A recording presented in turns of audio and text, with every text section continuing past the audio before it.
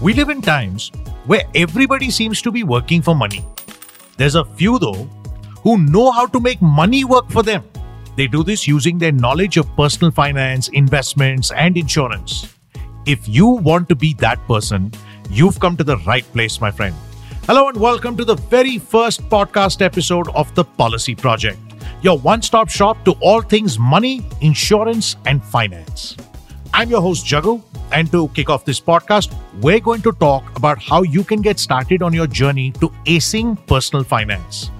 Now, if you've had to explore it before, you realize that personal finance can be a sticky wicket and sometimes overwhelming. But that's where the Policy Project comes in. Our mission is to break this code of complex financial concepts and make them easy as pie for you. Believe me, as we go on, you will realize that it doesn't matter if you're a pro investor or maybe just starting to dip your toes in the finance world. We've got you covered. But before we start, I want to share a personal experience with you. Through college and my first couple of years at work, now we're talking like a really long time back, it's not like there was so much money. You got an allowance, maybe you earned a little bit here and there, but you were basically spending it on what? Going out, friends, food, dates, all of that. Basically, I was overspending and not saving anything at all. Look, I enjoyed what I was spending, but at the end of the day, I was also complaining about how I had nothing in the bank. Then, an advisor made me start an SIP, investing a small sum in an equity mutual fund every month. Now, this was starting 2005, okay? And all through the changes in my life, that monthly installment continued without fail. Believe me, nowadays that monthly installment is the price of a dinner at a fancy restaurant, nothing more. But after all these years, it's become enough of a pile that I now think of it as part of my retirement plan. That is the power of planning, saving, and compounding. But look, sometimes personal finance can be like trying to fit a square peg into a round hole. There are so many pieces and it can be hard to know where to start. But with the right approach in hand and a steady push, it gradually becomes easy to fit the pieces together. That creates a clear financial picture. And once you know how to do it, there's definitely no looking back. Now, I may be no expert, but I know someone who is. And that's exactly why we're excited to have Neeraj Gupta, the CEO of PolicyBazaar.ae, as our guest today. Now, Neeraj is a goldmine of experience in the financial industry and is committed to fostering a more financially aware society in the UAE. Prior to his role in the capacity of CEO, he was at the helm of the motor insurance vertical at the flagship venture back in India. And he firmly believes that his mission is to spread awareness on financial and social security. Hi, Neeraj. Welcome to the show. Thank you so much. It's lovely to be here. So, Neeraj, look, I want to start with some of the basics. Everybody needs, wants, wishes to acquire the information that it requires to be one step ahead in personal finance. Is that information difficult to acquire to begin with for a layperson, someone who doesn't know finance? So let me say that it's not difficult, but there is a plethora of information available, right? See, what a typical person does, he wants to learn everything very fast, right? He wants just tell me the secret behind it so that I can just get things done, right? That's not the way it works. You will have to put in the effort. You will have to really learn about it. And that is how it is. There is no age when you can start. Whenever you start, it's a good start. So there's a lot of information available. You will have to obviously understand that, spend some time, and you can become an expert with your own finances. What you have to realize is what works for you, what you read, what suits you. You don't have to be bogged down by what others are doing. What we've seen in financial world typically is at times you start comparing yourself with other people, and that becomes the problem, right? You just spend time with the information, absorb that, and that's how you start. So, Neeraj, let me ask you this. Aside from information, there is also the important factor, or we believe it's an important factor, about the age at which you start acquiring this information, as well as the age at which you start applying the rules of personal finance to your life, to your savings, to your income. You know, there is this perspective that you have to start as early as possible. That is a thumb rule to the point of a cliche. But there's enough people who hit a particular age, 40, 45, 50, And then they say it's too late. But the fact is that those people will also at some point want to retire, have savings in place for education, for marriages and all of that. Is there a late where it's too late to start? Ki, bhai, ab jane do. Now we don't want to know. No, it's never too late, because if you are living, you're surviving, that means you need financial PF for whatever life you have ahead, right? Sorry to be as crude as possible, but yes, there is no age, there is never late. And you Fair. start, see, I'll tell you very small things, right? We kids used to start some sort of financial planning when we were kids, yeah, in school. We would get some pocket money. We will figure out, okay, Yes. I'll spend this money in this canteen, this money I'll buy an ice cream. That's also a start of financial planning, right? Essentially, what is We were never financial good at it, mind you. End of the month, there was never money left. Oh, that is always going to happen at these school times and all, right? Because you obviously Sure. wanted to do a lot more with what you could afford at that time. But that's okay. But what I'm saying is that's also a start of financial planning. That is how it is. So there is no age where you can start, or there is no age where you can't start. Whenever you start, that's early. And the early you start, the younger you start, you can start applying it in small smears of things. And that is how you keep on building on it. Neeraj, let me come to the UAE specifically. The UAE is almost a unique lifestyle, as it were. There's stuff to spend on, there's stuff to enjoy that. So the temptations are always there. Are there strategies? Are there, tips, fixes? Give it whatever title you want. But specifically for living in the UAE, is there a strategy so that we can live an almost worry-free life as far as finance is concerned? See, when it comes to finances, irrespective of the geography, but I hear your point on UAE side. Definitely, there are many more temptations as compared to probably any other part of the city or of the world, right? But the thumb rule remains the same. You know what your income is gonna be, so you need to plan your expenses according to that, not basis how your neighbor lives his life. And in Dubai, unfortunately, at times you get tempted by that also, right? You will see a lot of. So here's the thing, na? Dubai Shopping Festival gets over a few months later. Dubai Summer Surprises starts. In between, there are 2-3 sales anyway. I feel that temptation. So absolutely, Jagu, you're absolutely right. There are many festivals, as you rightly said, and you get tempted. You have Dubai Shopping Festival, there are summers, and in between you have other festivals. And what you look at in Dubai in last couple of years, there is a shopping festival every other month. So you're always tempted. Now, there are financial products to plan for that also. Now, for example, you have credit card. What you should do is compare those credit cards, and why not come on policybazaar.ae and compare, and we can probably recommend you the right cashback product. So what we can help you with is, okay, you do shopping on electronics, or you do shopping on clothes, or you do probably travel, you spend on travel or whatever. So there are credit cards which will give you probably a cashback on that. So those are the great things where probably it can help you save some money. See, everybody coming here to earn money, probably save something for their post-retirement, have a good life. I keep on telling, please, now you've come to a country which is probably more developed, and you have a lot more fancier, nicer things available. That does not mean you start spending on those. If back home in the country, you were living in an apartment which was probably not in the center of the city, now don't expect that now here you want to come and you want to live at the beach in the topmost apartment because people are doing or your friends are staying, right? That's the thumb rule I follow. Keep yourself grounded, spend on what you feel is right and what you could afford. Fair enough. It is not necessary to be Ronaldo's neighbor or Shah Rukh Khan's neighbor. We can live somewhere else. Yes. Fair enough. I fully accept your point. Look, I want to come back to the analogy that you used about college days, where at some level there was always a certain level of financial planning.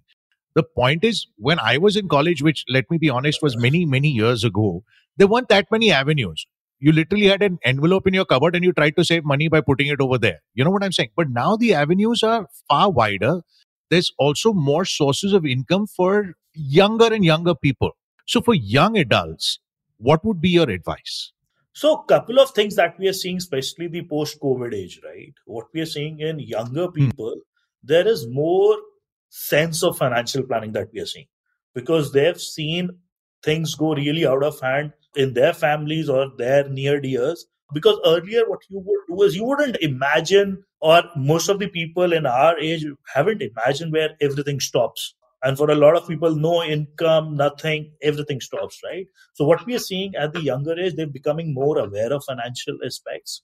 And what I would really recommend to them is do understand what you want to do on the financial side, whatever income you think. If you are earning, definitely plan about that. If you are a student, then at least keep on reading about new things which are coming about, right? When we talk about financial planning from a specifically from a policybazaar.ae perspective, see, we consider insurance to be a key factor because what we believe is from a middle income group perspective, right? Insurance is the only way where you can protect yourself and probably have some sense of comfort if some eventuality happens in your family. That's the only way it can happen. The people who earn millions, they really are at a different segment, right? They can afford any eventualities or any emergencies that happen. But at a middle income level, it becomes very difficult. So the protection is substantially important. It should be literally on the top of the list, prepared for any eventuality. Exactly. So what we call those is the 3 Ds of life. We call it disease, disability, and death. So those are the 3 Ds, which are the protection. See, for example, tomorrow, if you have an emergency where you need to get hospitalized, the hospital bills are increasing year on year. The inflation, the cost of medical care is increasing, right? And suddenly you have to fund that. Now, health insurance helps you with that, right? Now, people don't think about it. People think, yeah, I am fit and fine. Nothing is going to happen to me. Why do I need to spend money on this? Insurance is for something which you can't plan, which means to anybody, anything can happen, right? That's the foremost principle. And that is what, at least what we are seeing is a lot of people have started believing a bit post COVID. Because in COVID, you never, when it started, you thought, yeah, this is not our problem. COVID is not going to happen to me. I am so fit and fine. And suddenly you see one of your family members has got really serious, is in ICU, or is not able to really come out of it, right? So that is where health insurance starts to become a key. You plan because you buy a health insurance because you want to plan if tomorrow an emergency happens, you really are taken care. You don't have to really figure out where the funds are going to come from. Absolutely right. Preparedness, that's the key. Now, Neeraj, when we look at personal finance, savings is one side of the coin. The other side is financial obligations, right? You've bought a house, you've taken a large expense, say education fees for your children, or you've bought a car. So there's EMIs. So there is an outflow that is almost as sacrosanct as your inflow. You're getting your salary, but you know these payments have to be made every year. What are the strategies that one needs to adopt so that you can achieve that kind of fine balance, so that you're not worried through the entire course of the month, where's the money going to come from? Fair enough. So, a couple of things. What we suggest to consumers is, for example, you're buying some product on an EMI, right? First of all, you can obviously anticipate your income. Let's say things remain same for the next 12 months or 24 months. This is going to be your income, right? Now, whatever expense you're building from an EMI perspective, whenever you're building or buying a product on an EMI, be it a house, be it a car, be it any other product, please ensure you can pay the EMI for next 6 months if there was no income, right? That is the time you really get into that because you never know what happens, right? So if you believe if tomorrow my income doesn't come, I can't afford this EMI, probably delay the decision of buying this product. That will help.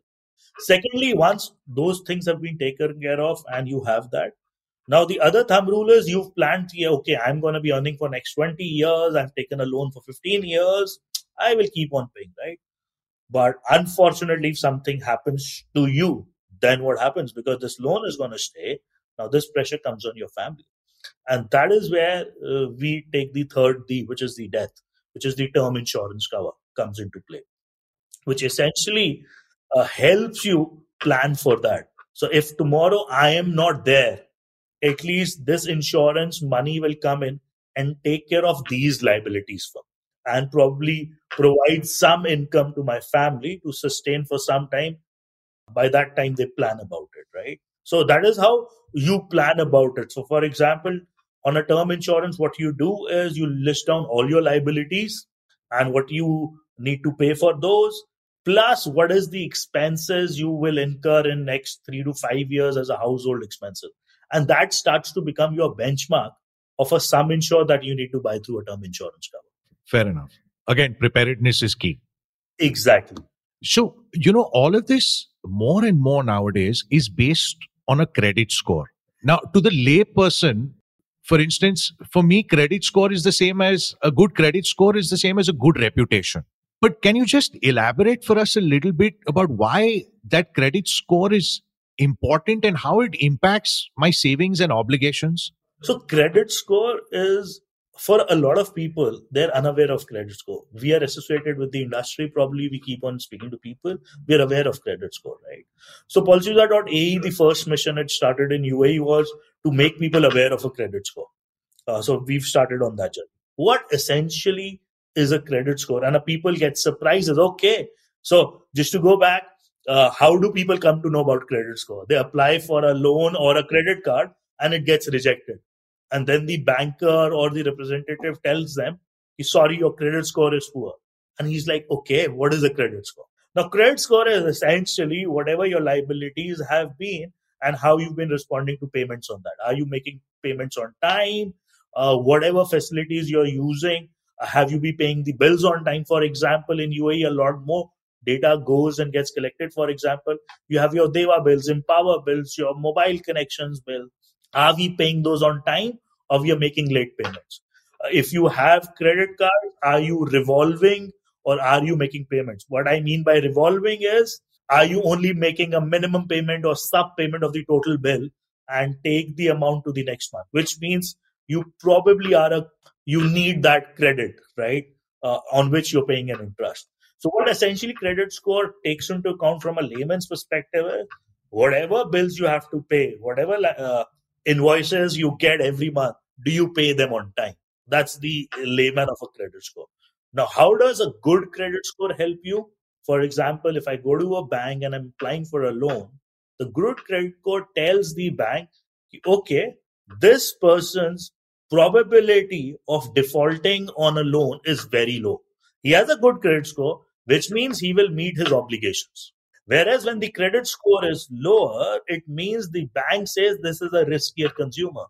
So what this can translate to eventually, it is not started, but what it will start to eventually translate to, okay, Jagu has a better credit score, he's less riskier, let me give him a lower interest rate, because obviously it looks like that he's not going to default.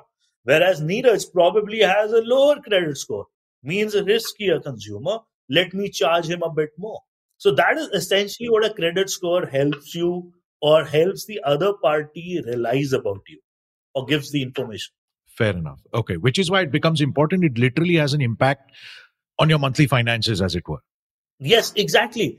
See, that is why we always say for consumers in Dubai, see, if Dubai you look at, everybody has too many plastics. What I mean by that, everybody has 3-4 credit cards. And a lot of people are just maxing out. They're so easy to get, yeah. Exactly. It is becoming now more, what I say, logical about it, because now a lot of information is getting central. So it's now not, it'll be virtually impossible now to get a credit card if you're defaulting on the other bank's credit card. So you will not get it, right? Fair enough. Which is the sensible thing to go about. Exactly. See, what the country's central bank or the finance ministry is also doing is trying to create that awareness in people. See, credit is available. It is available at a low cost in comparison to probably your home country. But that does not mean you just take that loan and start utilizing it. So you should always be clear that your EMIs or whatever loans you have, they are below about a 40-45% of your income. If they're more than that, which means you are really stretching yourself. And probably you're 1 or 2 incomes away or 1 or 2 months away where you can start to default if the income takes a hit. Fair. No, that's something, and that's a thumb rule to look out for, as a matter of fact. Yes. Now, Neeraj, before we let you go, there's one thing that I want to ask you. I know you're starting us off via this podcast, via a lot of other stuff that policybazaar.ae does, I know you're starting us off on this journey.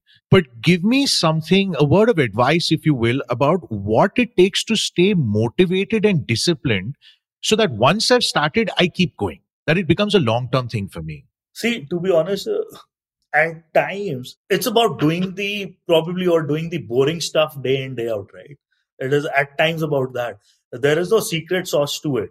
Also, you need to be patient with this. What happens with financial planning? So, for example, you're planning for savings, right? Okay, I want to build a corpus probably 10 years later for an expense of my kids' education, or I want to go and study abroad, or I want to do a higher education after 10 years of service, or I want to buy a house. So my point is, be patient at it. And the amount, whatever you keep aside in the savings, you might not see that doubling, tripling up, right? So don't get bogged down by that. Have the head on your shoulders, be very sensible about it, and please do only in instruments or in things which you understand. So important that point is. And quite often, if something looks too good to be true, it is really too good to be true. It's not possible, right? And that is how I'm thinking cryptocurrency here. I believe for that we will have to have a new series of podcasts or new series of sessions. But I also, a couple of consumers comes to us and say, we want to invest in crypto. I'm like, fair enough, go ahead. But obviously, you need to have different buckets of your investment. Now, don't put in, if you are a salaried person, your income is stable, you get an income, and there is no other source of revenues or incomes for you, please invest in non-riskier, because this is your hard-earned money which you earn, right? So you need to decide how risky you want to take an investment. But always, if something is too good to be true, please be watchful for it. There is no mantra, there is no instrument on a regular basis which doubles up your money in 6 months. Sorry, that does not happen. I fully accept that. Having learned from my own and other people's experiences, I fully accept that. Neeraj, we're going to let you go, but thank you so much for this. It's been very insightful. We're hoping to have you back soon enough so we can quiz you a little bit more, just so that we get guidance on getting our personal finances together. Very much appreciate you doing this for us. Thank you so much. Thank you, Jagu. And for all the listeners, I would recommend do hear the policy project. And if you have any questions, please do post them so that we can take it in our ongoing sessions. And thanks, Jagu. Thanks for having me here. Entirely our pleasure. Thanks so much. I want to quickly go over the key takeaways that we've had from our very insightful conversation with Neeraj. Let's just put down a couple of points here. For one, personal finance is a lifelong journey, and it's important to constantly educate ourselves and make informed decisions about our money. Basically, do the boring stuff. There is no secret sauce. Also remember, age is not a factor in this journey. Sure, the earlier you start, the better it is, but it's never too late to start your investment journey. And remember this, personal finance is a two-sided coin. Sure, you invest your savings, but you also control your expenses. If your EMIs are more than 50% of your income, that is a potential red flag. While we're on red flags, another thing to remember, a good credit score has very tangible benefits on your finances. For example, revolving your credit card payments is a really bad idea. It'll adversely affect your score. And it's important to check your credit score regularly and take steps to improve it if necessary. With this, we come to the end of our very first episode. Thanks for tuning in to the Policy Project. We hope that you found today's episode informative and engaging. Remember, this is just the tip of the iceberg when it comes to personal finance. We're set to discuss many such topics in our future episodes. As a matter of fact, in the next one, we want to be busting age-old financial myths. We're going to be conversing again with Neeraj Gupta, the CEO of policybazaar.ae, basically about the most common myths that are still prevalent today. The important thing is that knowledge of these is an absolute must to make sure that one doesn't fall victim to scams or bad practices by any other individuals or institutions. That's what we're going to be chatting about next time, and we're all set to discuss many such topics in our future episodes. Don't forget to tune in next time for more money, finance, and insurance tips on the Policy Project. And follow the show and make sure you log on to policybazaar.ae to know more about how we can benefit you in your journey to acing personal finance. This is Jagu. Thanks so much for listening. We'll see you next time.